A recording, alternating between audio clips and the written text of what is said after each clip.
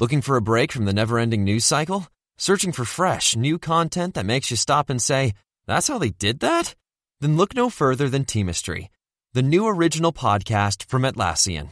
Hosted by filmmaker and documentarian Gabriella Cowperthwaite, Teamistry looks past the front-page headlines and into the untold stories of teams behind some of history's most groundbreaking moments. Download Teamistry for free at Atlassian.com/Teamistry or wherever you listen to podcasts. Interested in healthcare? Well, here's a programme you might not want to miss. Hosted by long-time healthcare reporter Dan Gorenstein, Trade-Offs takes a close look at the costly, complicated and counterintuitive world of the US healthcare system and the policies that govern it. Trade-Offs digs into the weeds with experts who understand the data driving the policy trends while telling compelling stories of those impacted by those policies. In the words of the Trade-Offs team, there are no easy solutions for a troubled healthcare system, just trade-offs. You can find Trade-Offs wherever you listen to your podcasts. I have you loud and clear. Hello. Welcome. Science. And that is to say, physics, medicine, nature, or space, time, the brain, life, the universe.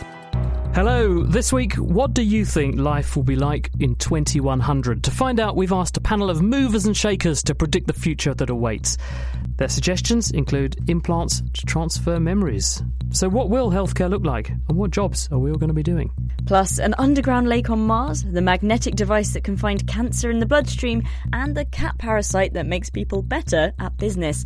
I'm Georgia Mills. I'm Chris Smith, and this is The Naked Scientists. The Naked Scientists podcast is powered by ukfast.co.uk.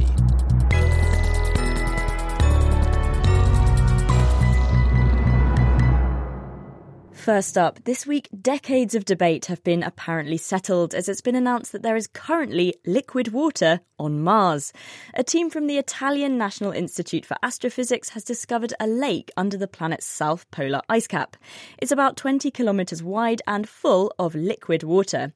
But how did the team discover this, and what does this mean about the possibility of life on Mars? We have astrophysicist Carolyn Crawford in the studio with us to tell us all about it. Thanks for joining us, Carolyn. Hello there. This lake is underground. How did they find it?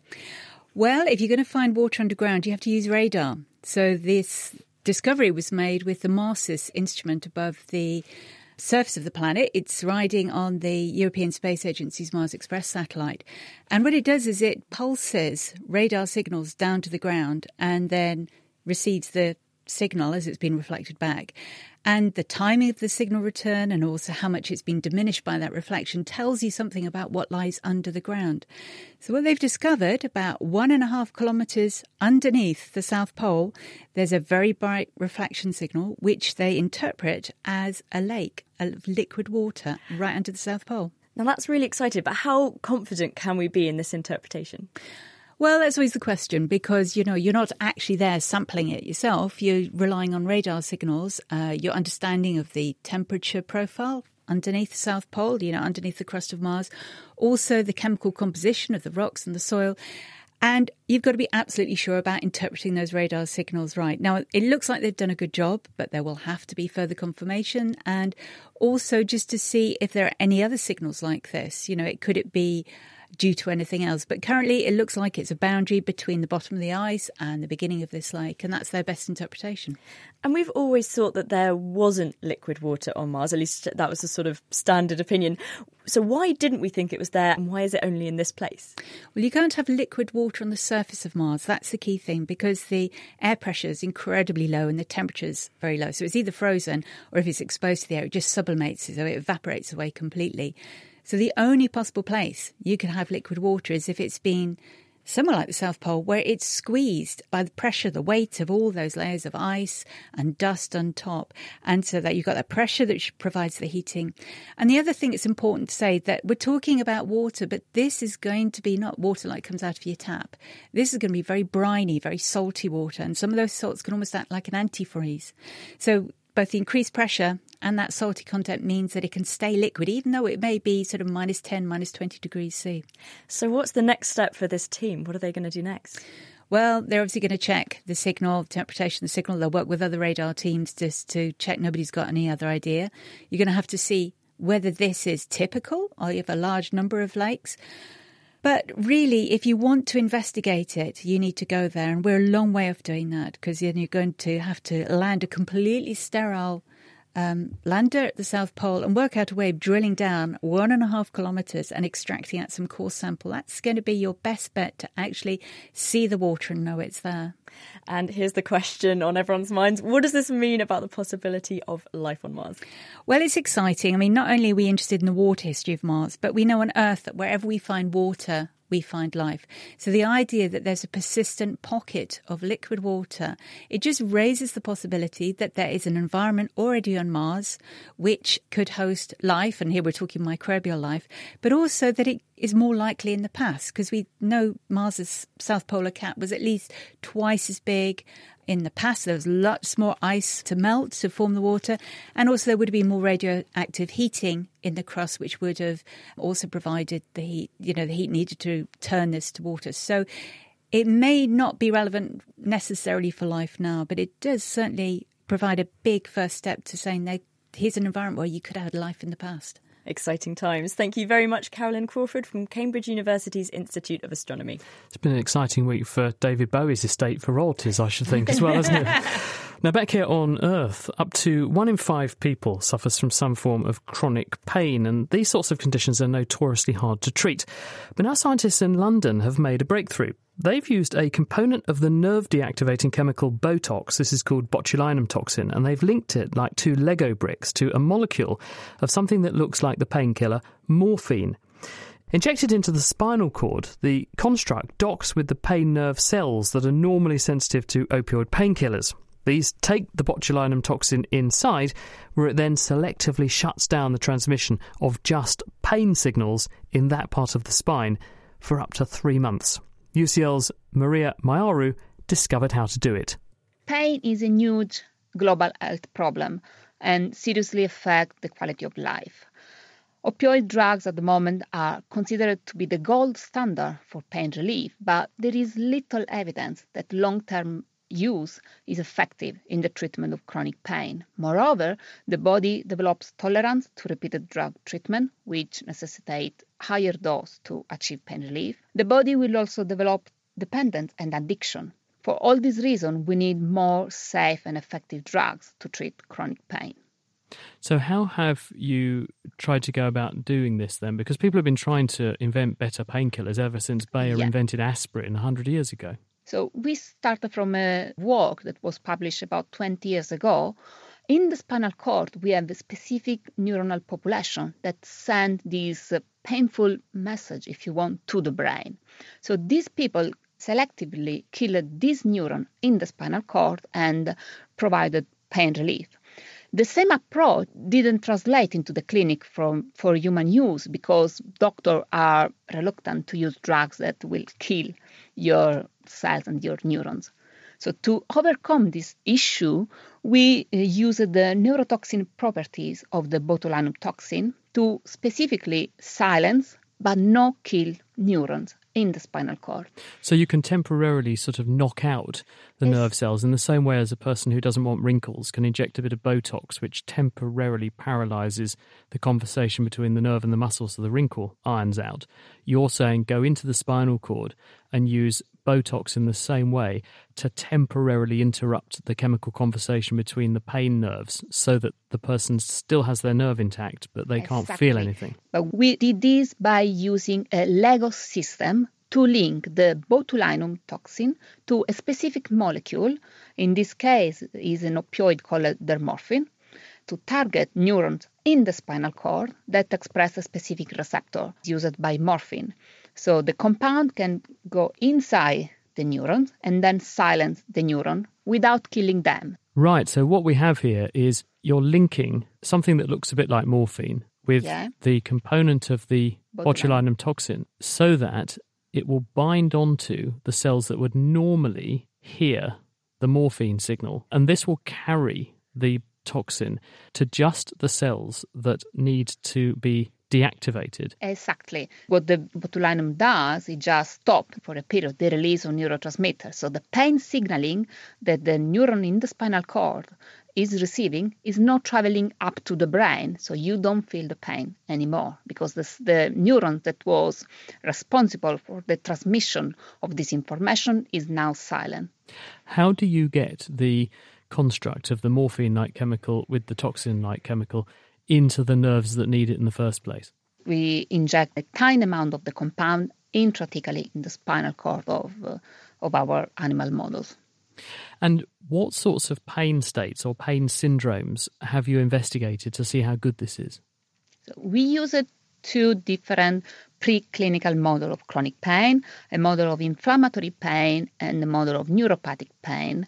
And we found that a single injection of our compound reduces the pain hypersensitivity for up to 1 month and to the same extent as morphine.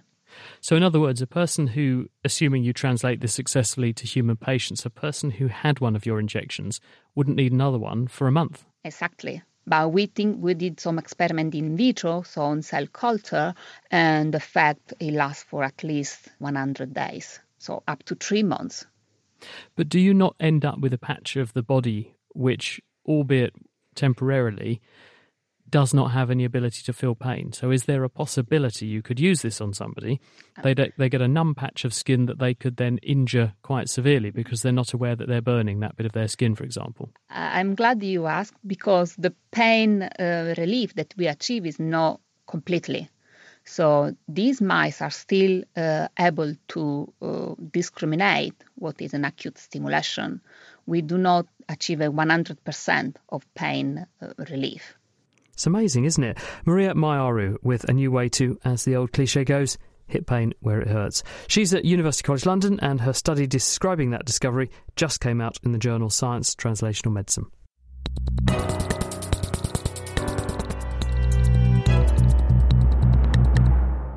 Now, still to come on The Naked Scientist, we'll be flying forward 80 years to the year 2100. But first, it's time for this. What happens when the science and technology of space comes down to Earth? Welcome to Down to Earth from The Naked Scientists, the mini-series that explores the spin-offs from space technology that are being used on Earth. I'm Dr. Stuart Higgins. This episode, how developing a special coating for water filters for space missions led to scratch-resistant lenses for glasses. A clean supply of water is critical if you want to send humans to space. In the 1970s, researchers at NASA were trying to develop a water filter for space missions using a process called reverse osmosis. Contaminated water is forced under pressure through the filter, which contains pores so small that only the pure water can pass through.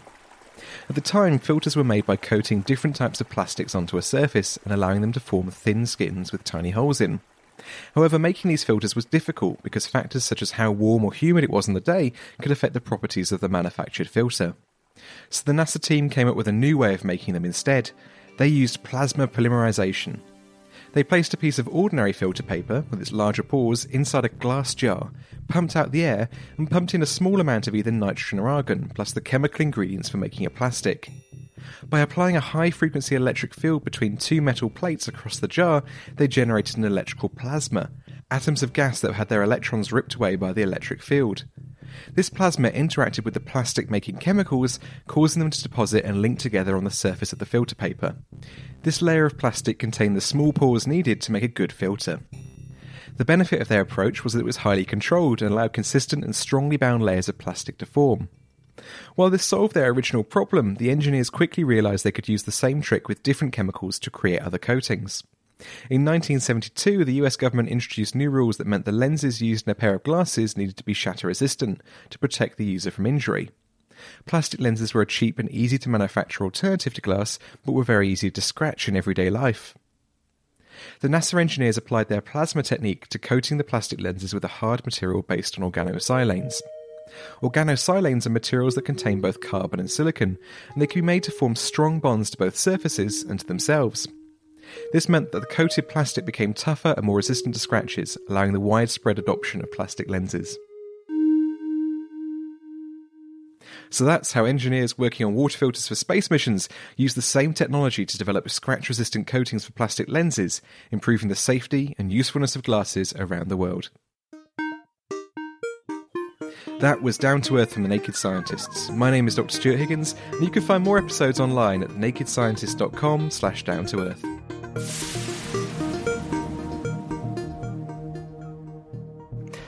Thanks, Stuart. And next time, Stuart's going to be busting some myths and talking about things that everyone thinks were invented for the space race, but actually, they weren't.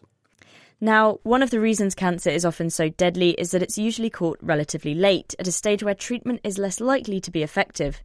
This is because at present we don't have a method that's sensitive enough to detect early cancers reliably. Standard scans and blood tests simply aren't good enough.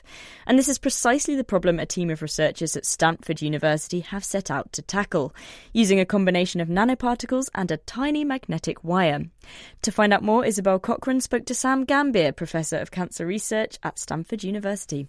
We know that tumors shed different molecules that end up in the blood, and the problem is that when the tumor is small and very early, the molecules that are being shed into the blood are present only in very low quantities. And so to find these rare molecules from an early tumor, we need a way in which we can go into your blood and filter out all those molecules. The idea is that this little magnetic wire called mag wire, which is about 1 millimeter in diameter and about 6 millimeters in length. It's made up of tiny little magnets, very powerful little magnets that can enter your body in the vein. And then if anything magnetic is going by, the magnets in the wire will attract those magnetic molecules that are going by. So we also put in little magnetic nanoparticles that stick to the molecules the tumor is making. So within about 20 minutes of having a wire in your blood, we can sample the entire blood volume in your body, pull out the wire, and then analyze everything stuck to it so that we can get a detailed assessment if there may be a hidden tumor. How do you specifically manage to tag the tumour molecules themselves rather than anything else that's floating around in the blood? We can target anything we want in the blood by using the property of antibodies that can be very specific to binding to anything we want to find. For example, sometimes the tumors, not only do they shed little molecules out into the blood, but the cells themselves shed into the blood. That's called circulating tumor cells. Circulating tumor cells have a molecule on their surface that makes them unique, and we can have an antibody that finds that molecule, and the antibody is attached to a little magnetic nanoparticle. And how do you decide what might be a useful molecule to look for? Based on progress in the early cancer detection world, we continue to find different molecules that are useful to go after. For example, with circulating tumor cells, those tumor cells have a molecule on their surface called EpCAM.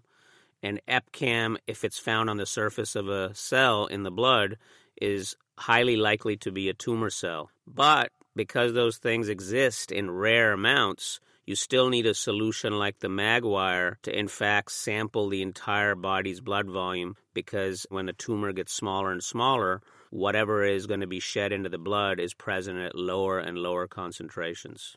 Does this mean that we can make the magwire sensitive enough to eventually be useful as a screening test for cancer? So the magwire could eventually be a screening test, although it's more likely to be useful for high-risk populations as opposed to the larger population that we would call low risk. And the reason is the magwire would have to be left in for about 20 minutes, and it's unlikely that we would put millions and millions of people through a screening process where they would not just get a simple blood draw, but would have to have a wire in them for 20 minutes.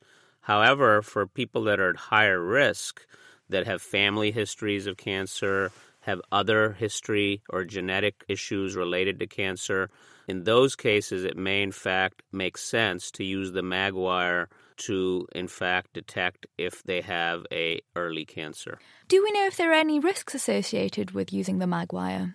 We don't know about any risks yet. We continue to study that. there's probably no significant risk from the wire itself. There may be some risk in the nanoparticles. So the nanoparticles that one can use are made of things like iron, different elements that are magnetic. But we, in fact, give to humans iron-based nanoparticles. We break down the nanoparticle and use the iron in the nanoparticle. So it's not that unusual to actually give someone a magnetic nanoparticle. Now, to anyone else like me who was worried, Chris has just been telling me that the iron in your blood is not in a magnetic form, so the magnet wouldn't suck out all of your blood. No, someone did write to us once and said, don't those people who work at sort of dumps and car yards where they move old cars around with a giant magnet, wouldn't they have something of a health problem if that were the case? And the answer is reliably no. You don't have all your blood rushing towards the magnet at the junkyard. People getting stuck to the lid. Well, that was Sam Gambier speaking to Isabel Cochrane, and the study they're talking about is published in Nature Biomedical Engineering. Now, a paper out this week claims that the parasite Toxoplasma gondii, which cats shed in their faeces, can, if we catch it, reduce our fear of failure and boost our chances of success. Now, according to the team, who are from Colorado, professionals at business events were nearly twice as likely to have started their own companies if they tested positive for toxo. So, are parasites really pulling our strings? Well, we're joined by Cambridge University's Jim Agioka, who wasn't involved in this study, but he does work on this parasite. So, Jim, first of all, what did they find in the study and how did they do it?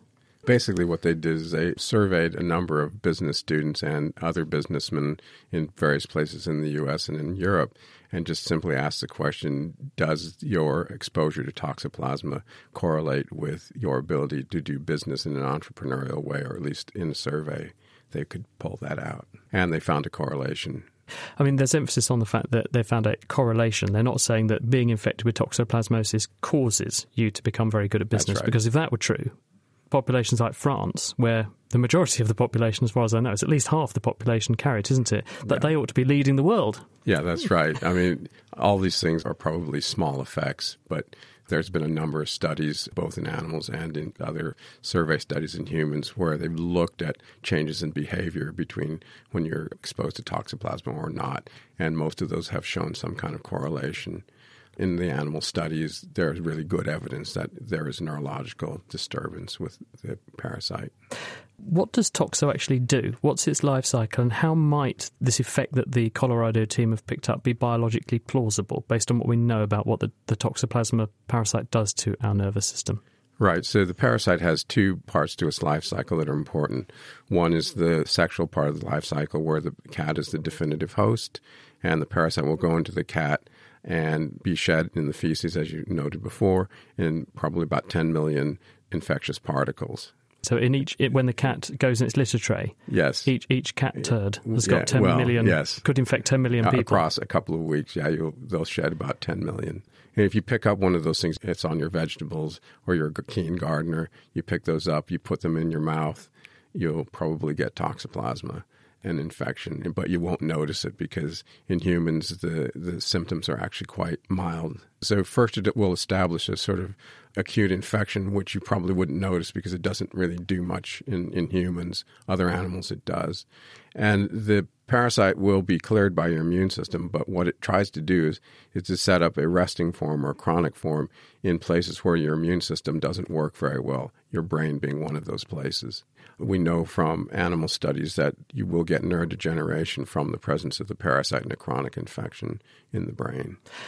But what's the sort of biological origin of the risk-taking / daring / entrepreneurial flair that people might show if they have it? Where does that come from? Well, the idea is that the parasite, its job really is to replicate and then spread. That's what natural selection will do. And so part of the way that it spreads is to be eaten by other animals. If you're more risk-taking, your behavior for trying to avoid predation is lower. And so natural selection will select the parasite to manipulate the host such that it will be more easily eaten. You said that the definitive host, where the parasite really wants to be as a cat, that's therefore, right. Is it mice and rats that cats classically and traditionally catch that tend to have the more daring behaviour normally when they're infected with toxin? When you look at other studies, Joanne Webster at Oxford, for example, did some nice studies with rats. And in fact, she showed that rats had definitely had a much more risk-taking behavior with regards to predator presence than the ones that were not infected. Jim, thanks very much. That was Jim Agioka from the University of Cambridge. And you can read the study that Stephanie Johnson and her colleagues carried out that Jim was discussing there in the journal Proceedings of the Royal Society B. The Naked Scientists podcast is produced in association with Spitfire, cost-effective voice, internet and IP engineering services for UK businesses. Find out how Spitfire can empower your company at spitfire.co.uk. Now for the main part of the programme, today Georgia and I are destined for the future.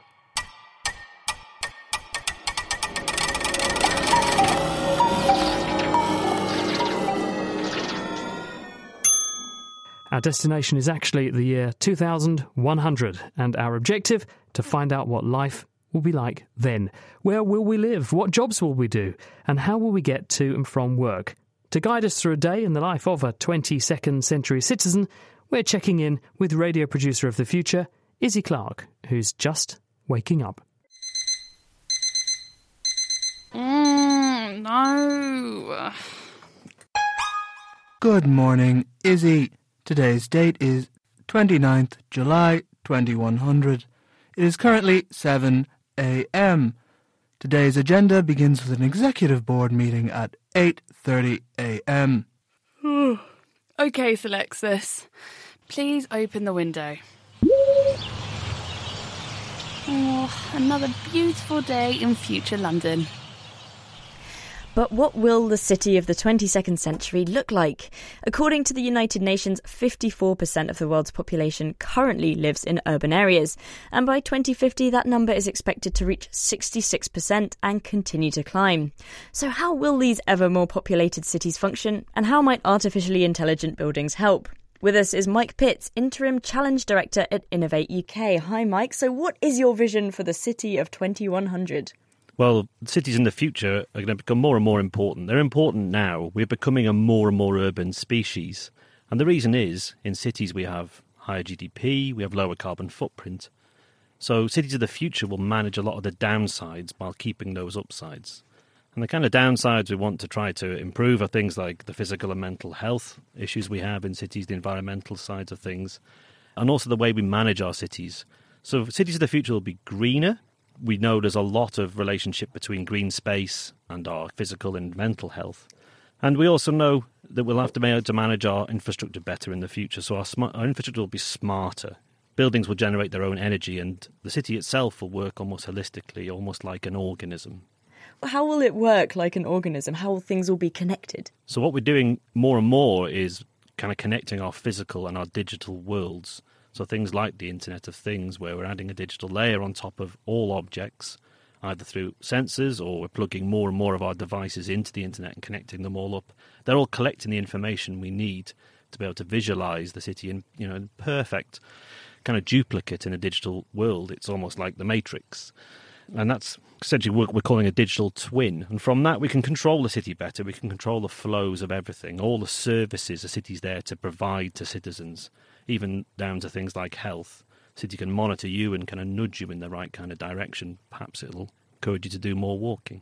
So, yeah, the Internet of Things is something that's around now, and people are sort of connecting things up in their house to the Internet. But would this be on a larger scale in the future, with things like buildings talking to each other? Absolutely. So buildings in the future will be generating their own energy. They'll also be doing a lot of things we want them to do, cleaning water and managing waste. And it'll be kind of trading these flows of materials, whether that's electricity or heat or waste or water between them, as to where some's been kind of produced, so wastewater coming out of a building going into somewhere that needs it. And that'll be optimised across all sorts of systems like transport and health. And that should free up us humans to do the more human jobs. When you say they'll generate their own energy, in what kind of way might they do this? So I have all sorts of embedded technologies into the fabric of buildings. So everything from photovoltaic roofs to facades on buildings that draw in heat from the air and can store it. So it's as much about managing things like heating and cooling as it is about electricity. Right, so there could be one building in the sun getting lots of energy from solar power and the building next to it is in the shade but trying to get a lot done. So the building could just say, hey, do you want some energy? And just sort of send it over. Exactly, or a data centre generating trying to get rid of a lot of heat very quickly, and we can move that out through heat networks to buildings that need heat, or more and more in the future where we need cooling. You mentioned there'll be more green spaces, so how will our future cities be more environmentally friendly, more sustainable? Well, we'll have to build in more and more green space. We know it's so important to kind of mental health, but it's also really important to things like managing pollution and the urban heat island effect. So this challenge we have in built-up areas where the city itself can be up to 8 degrees warmer than the surrounding hinterland because of the way infrastructure absorbs heat in the day and reflects it back at night. And that's mitigated by things like green space. So we'll see more and more green space as we manage our transport and our resource flows better. All that space that's taken up with the services in a city can be turned back over to green space. You paint a lovely picture here. So everything's greener, everything's smarter, we're a lot more efficient with everything. Is this what you think the future will be like, or what you think it should be like? We very much think this is the way the future is going. The kind of work I do, Innovate UK, with the industrial strategy is these are kind of the ideas and things that businesses are working on now. But what's going to be really important in the future is the cities that will survive are the ones that manage social interaction well. Social interaction drives a lot of the benefits in cities. Strong culture, strong innovation is what really brings the value to cities and why people want to live there. So the cities that do that best are going to be the ones that really survive and thrive in the future. Thanks, Mike. That's Mike Pitts from Innovate UK. Now it's time to go back to our 22nd century citizen, Izzy Clark, who's just finished her future breakfast. That's some good 3D printed egg on toast. Time is 7:45 a.m. You need to leave now to meet your appointment. OK, Slexus, get me to work. Your unmanned aerial taxi has been ordered. ETA is 8 a.m. Now, there is inevitably a huge amount of hype around what will be the transport of tomorrow. And most likely, you'll be able to request Uber-like public transport services like multi-user driverless pods. You'll hail them electronically, and then the nearest one that's heading your way will come by, pick you up and take you where you want to go. The transport system should, if this happens, work much more efficiently, and hopefully traffic jams are going to be a thing of the past. Vi Nguyen has been to see the transport of the future for herself. Hi, I'm Ben Peters. I'm co-founder and VP product at 5AI. So we're at our proving grounds, so the facility where we build and test our vehicles. This is a standard Ford vehicle platform, so it's the Fusion platform, which is a light electric hybrid that we've modified with a bunch of autonomous kits to make it drive itself. So if I show you around the vehicle. The car of tomorrow looks a lot like the car of today, but with some rather funky add-ons. The roof is decked out with various cameras and sensors, and sci-fi-looking antennas align the bonnet and boot, while the interior is largely full of flashing computer power. And these adjustments help the car to see and think. One of the first steps we perform is the localization step and localize ourselves to a prior map. And we use a bunch of different sensors to do that. So we're using the LiDAR and the vision sensors to do that. And we do occasionally also use GPS, which is partly what you can see on the car, the antennas in the rear. So once you've localized yourself, one of the next things you need to perform really is recognizing everything that isn't on the map. So what we refer to as dynamic objects. So that is all of the pedestrians, all of the cyclists, all of the vehicles, and we need to be able to classify them as that, so accurately determine that they are indeed pedestrians or cyclists or vehicles, and even what type of vehicle they might be. Are they a lorry or are they a sports car, etc. And to position them in 3D space and to have an idea of what their pose is and what their velocity is. Then we need to actually determine what's likely to happen next in a scene. So by that I mean, what is the likely action and interaction of the dynamic agents in a scene? To do that with any confidence, we need to have some understanding of how those dynamic agents tend to behave. So we do that by learning typical behaviours. We learn from the data that we capture with our vehicles, and we learn from the data that we capture from CCTV footage. We learn how actors tend to behave and how they tend to interact with each other. And then in runtime in our vehicles, based on the learnings we have for how these agents tend to behave, we play forward multiple potential futures and try to analyse a path through those potential futures that leads to us safely getting to where we want to go.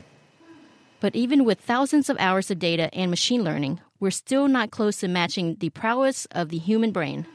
So if we look at some of the science problems that we have to solve, The classification performance of things like cyclists at the moment, best-in-class science, is something like 75% precision, meaning we're still missing about a quarter of cyclists on a frame-by-frame basis.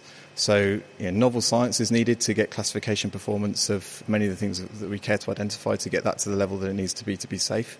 And then even on the prediction and path planning side, really being able to accurately predict how agents interact and to do that safely over a reasonable time horizon is still an unsolved problem. While the science has a ways to go before we can unleash these cars on our roads, the Proving Ground provides a safe place to test and troubleshoot. So, of course, I had to have a ride in one of them. Hi, I'm Jamie Lowry. I'm one of the development engineers here at 5AI. I'm currently parked at the start line. I'm just going to press the engage for the autonomous mode. So we'll see the system take control. I'm completely hands-free at the moment. We're coming up to the first corner, which is a switchback right then left over a brow, and it's just control itself over the top of the hill. We're just about to come to a stop here, so you'll feel the brakes come on as we come to our end waypoint, and I'll disengage. And that was the system disengaging. Being driven around without a driver was surreal. But what's the plan for when these cars hit the roads alongside you and me? Back to Ben. What we're aiming to do is to build this autonomous technology into our service vehicles and deliver urban transportation services that are more attractive than driving your own personal vehicle and can be delivered at a significantly lower cost. And these will be shared services. So we think if we can get the service design right, it will encourage people to give up their personal cars, to share these vehicles, and therefore reduce congestion and the environmental impact of congestion. Most people don't actually enjoy commuting in their own personal vehicles. They tend to be stuck in traffic jams. And they buy these fairly expensive items, the most expensive thing people buy after a house, and have them sat depreciating on their driveways for 94-95% of the time. And we burn up the world's resources in creating these cars and then just have them sat rotting in car parks. That is the kind of both the economically and the environmentally low-hanging fruit that we want to replace with our consumer service. Maybe in the year 2100, human driving will be completely obsolete, with the far more energy and time-efficient driverless cars making traffic jams and accident a distant memory. But before then, driverless cars need to share the roads with driver-full cars, which presents its own challenges. For many, many years, the autonomous vehicles that we develop will be sharing the roads with human drivers. And human drivers have a certain expectation for how other human drivers behave. And so we need to be cognizant of that. So if we start to introduce behaviours that look very different to how human drivers behave, that could cause a safety problem in itself. So we need to drive in a way that is predictable for the human drivers that we share roads with. That said, human drivers often take risks which they shouldn't take. A classic example would be human drivers take blind curves faster than they should. Mm-hmm. Those are the types of behaviours that we won't take with our vehicles. So our vehicles are constantly, several times a second, reviewing the risk in a scene, reviewing the confidence that we have in a scene, and reviewing the visibility that we have, and moderating our speed accordingly. And that's not always something you see with typical human driving. Not something I'd ever considered, actually, the fact that the driverless car will drive too well for human drivers to anticipate what it might do.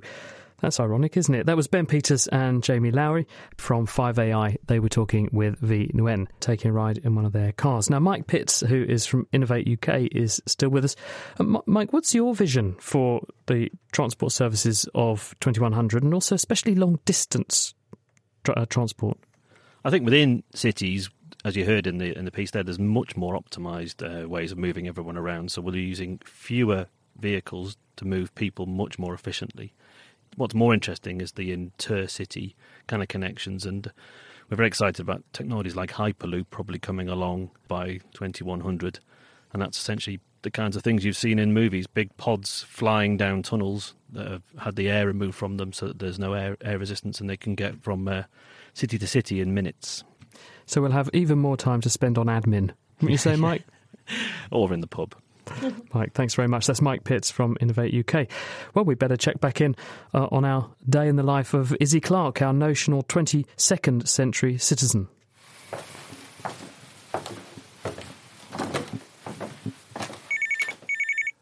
Please wait for facial scan. Hello, Izzy. Welcome to the Naked Scientists Incorporated. Hello, Izzy. Did you get the most recent training session downloaded to your memory chip? No, not yet. I've just got to go and attend that Hollow meeting first.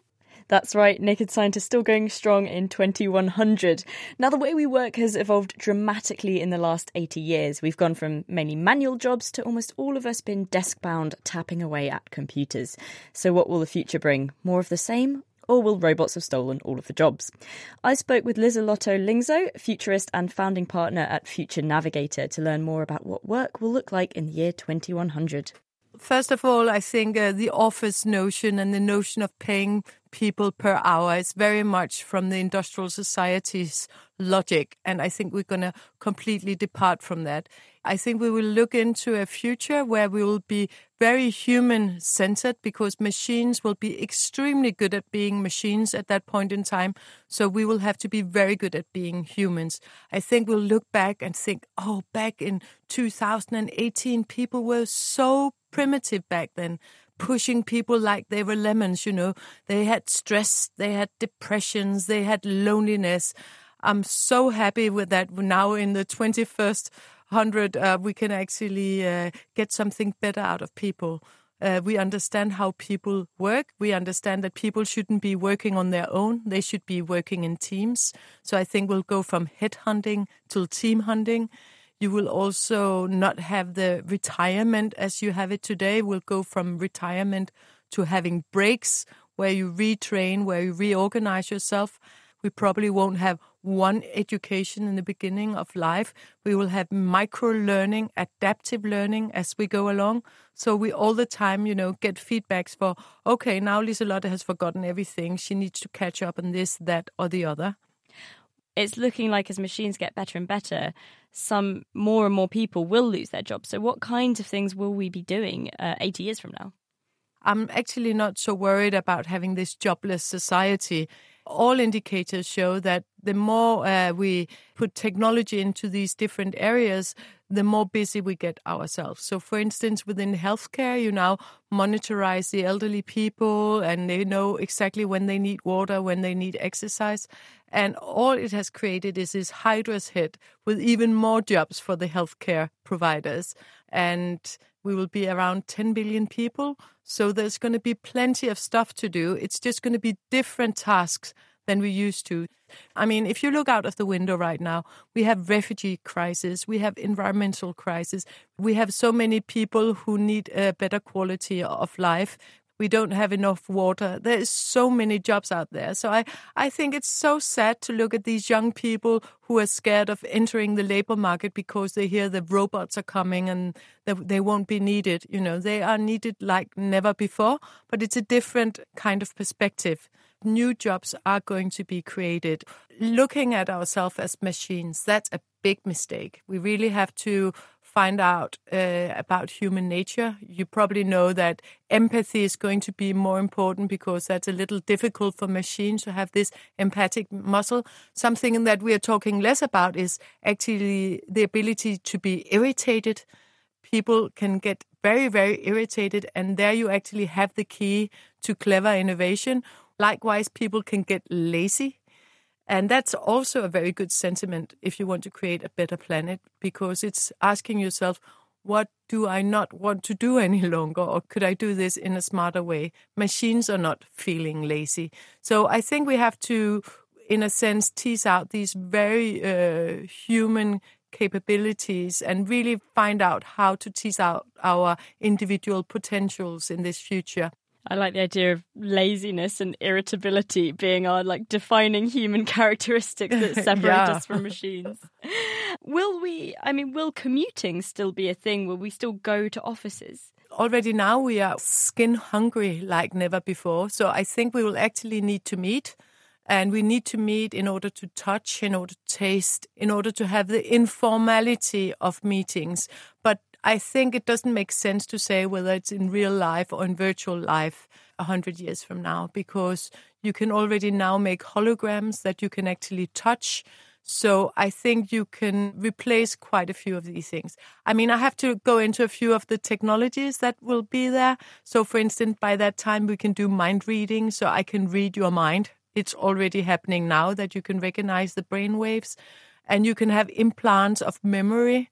We have to already now think about how much do we want to alter the human nature. It's not technology and humankind. It's really technology melting together with humans. So we'll be having these super capacities in ourselves. And the big challenge is going to be balance that so we'll have happy lives together. And what other technologies do you think might be making work life different in the future? Well, the memory chip that I talked about is actually putting a mouse in front of a maze, and then it takes it 3 weeks to get into the cheese in the center. And then placing a mouse in front of a maze that has never seen the maze before, taking out the chip you had in the other mouse's head, transplanting it into the other mouse. And then the mouse is actually catching the cheese in the first go, like it has been in the maze before. Well, they're doing this right now for people with dementia. So when you have become 60, you can have a kind of brain update. So you're sure you haven't forgotten anything. This is like The Matrix. It's like when Keanu Reeves gets Kung Fu downloaded into his mind. It is a little bit, but it works on mice now, so why not on people? So I actually think we'll have different workplaces where you do a lot to augment people and where they might lose out on all privacy. And then you have other workplaces where they are guarding the privacy and they are fencing you in and securing your privacy. That was Liselott Lyngso from Future Navigator with the workplace of the future. So what do you reckon, Chris? Would you get a memory chip implanted into your brain? I'd quite like a memory implant that will help me to remember when I'm supposed to be going places, and also people's names. Having, to meet so many people and remember people's names and put names to faces quickly. I mean, that would be good to have that enhancement, I think. Do you know what? I was thinking no because of the privacy, but I am always getting into trouble because I forget people's names, so I would definitely be down for that one. So now it's time to check in again with Izzy Clark, producer of the 22nd Century, who's just getting home from work. Home sweet home. Welcome home, Izzy. Please place your left hand palm on mirror to receive today's health evaluations. Okie dokie. Here is today's physiological monitor highlights. Your heart rate is 75 beats a minute. Blood pressure has increased by 0.02%. The results will be sent to your GP for further evaluation. For now, take this pill. Now, there is no doubt that innovation is going to revolutionise healthcare in the future. The Internet of Things and wearable technologies will allow us to get health monitoring from anywhere in the world. Perhaps your pillow, for instance, will read your brain activity while you sleep, and then it could adjust the environment to ensure you get the best night's rest. Or, when you sit on the loo, a so-called computer will analyse what goes down the drain and then monitor your health that way. A breath sample could flag up impending ill health, for example, and artificial intelligence can then help us to develop individually tailored drug and treatment protocols. Don't believe me? Well, Catherine Priestley is the Director of Science Engagement, Innovative Medicine and Early Development at the pharmaceutical company AstraZeneca. So this is the future then?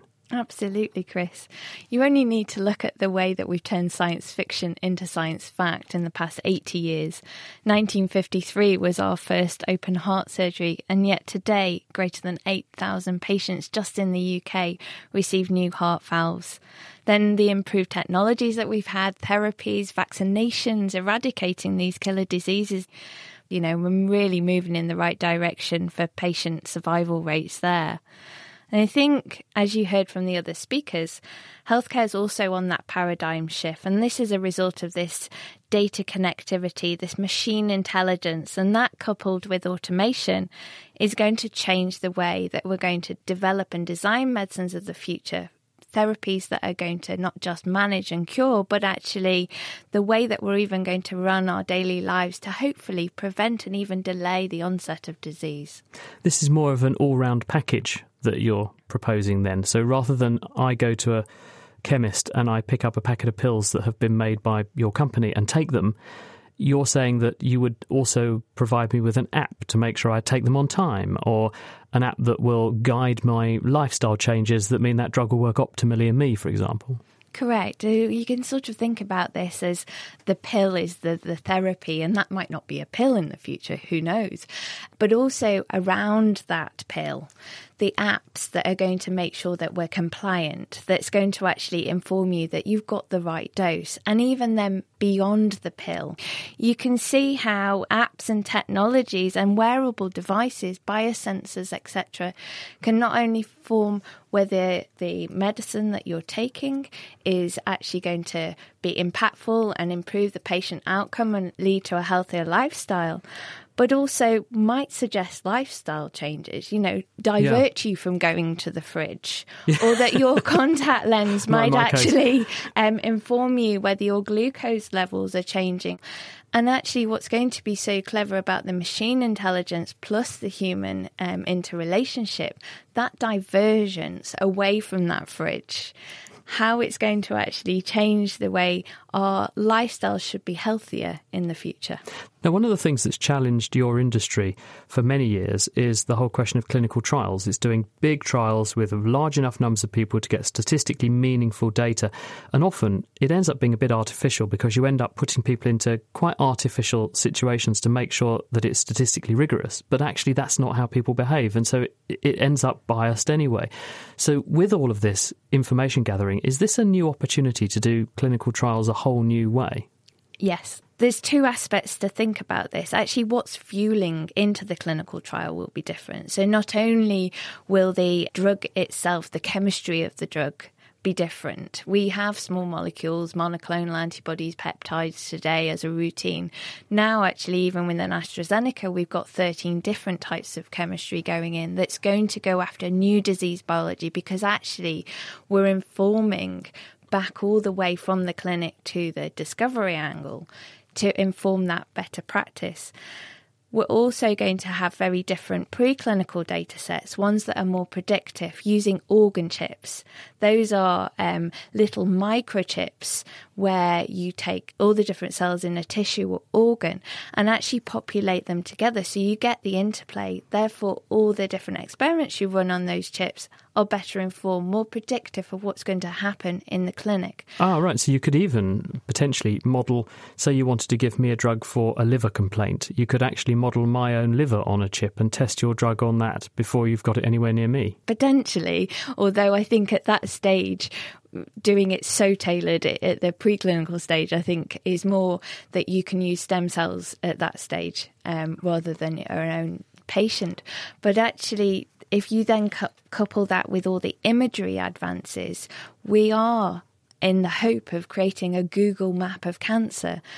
And the way that all of those cells all interact with the imagery, the compute power that we then have, means that what we're fueling into those clinical trials are much more predictive and more likely to succeed.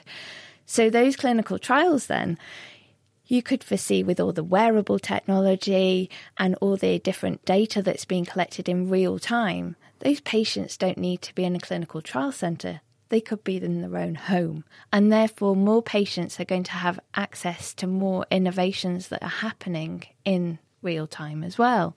And hopefully, as patients, all of us in the future are going to end up with healthier lifestyles and better outcomes if we do have to manage disease. Let's hope we do. Thanks very much, Catherine. That's Catherine Priestley from AstraZeneca, and before her, Mike Pitts and Liselotte Lingso.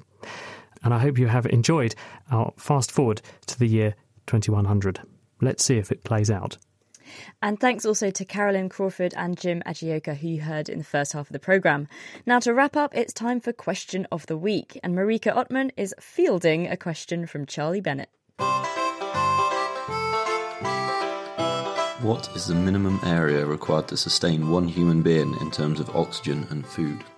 The Anglo-Saxons tried to answer this question with the concept of a hide.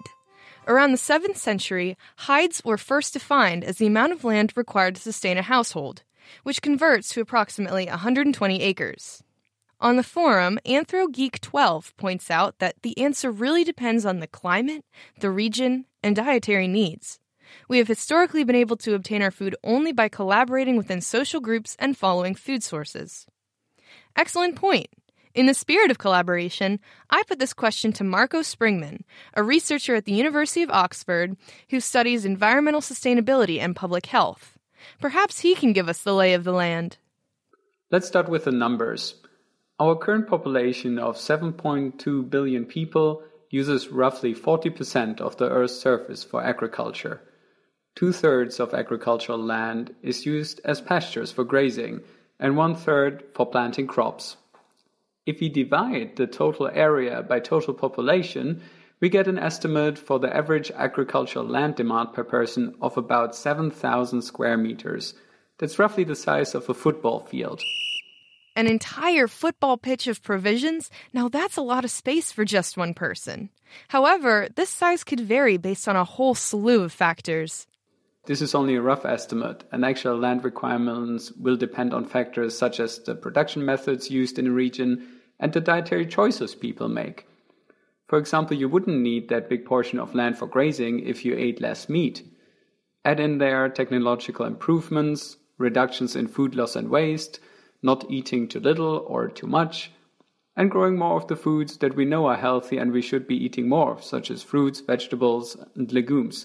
You'd go from a whole football field to only the penalty zones, or to an Olympic-sized swimming pool if that's more your thing.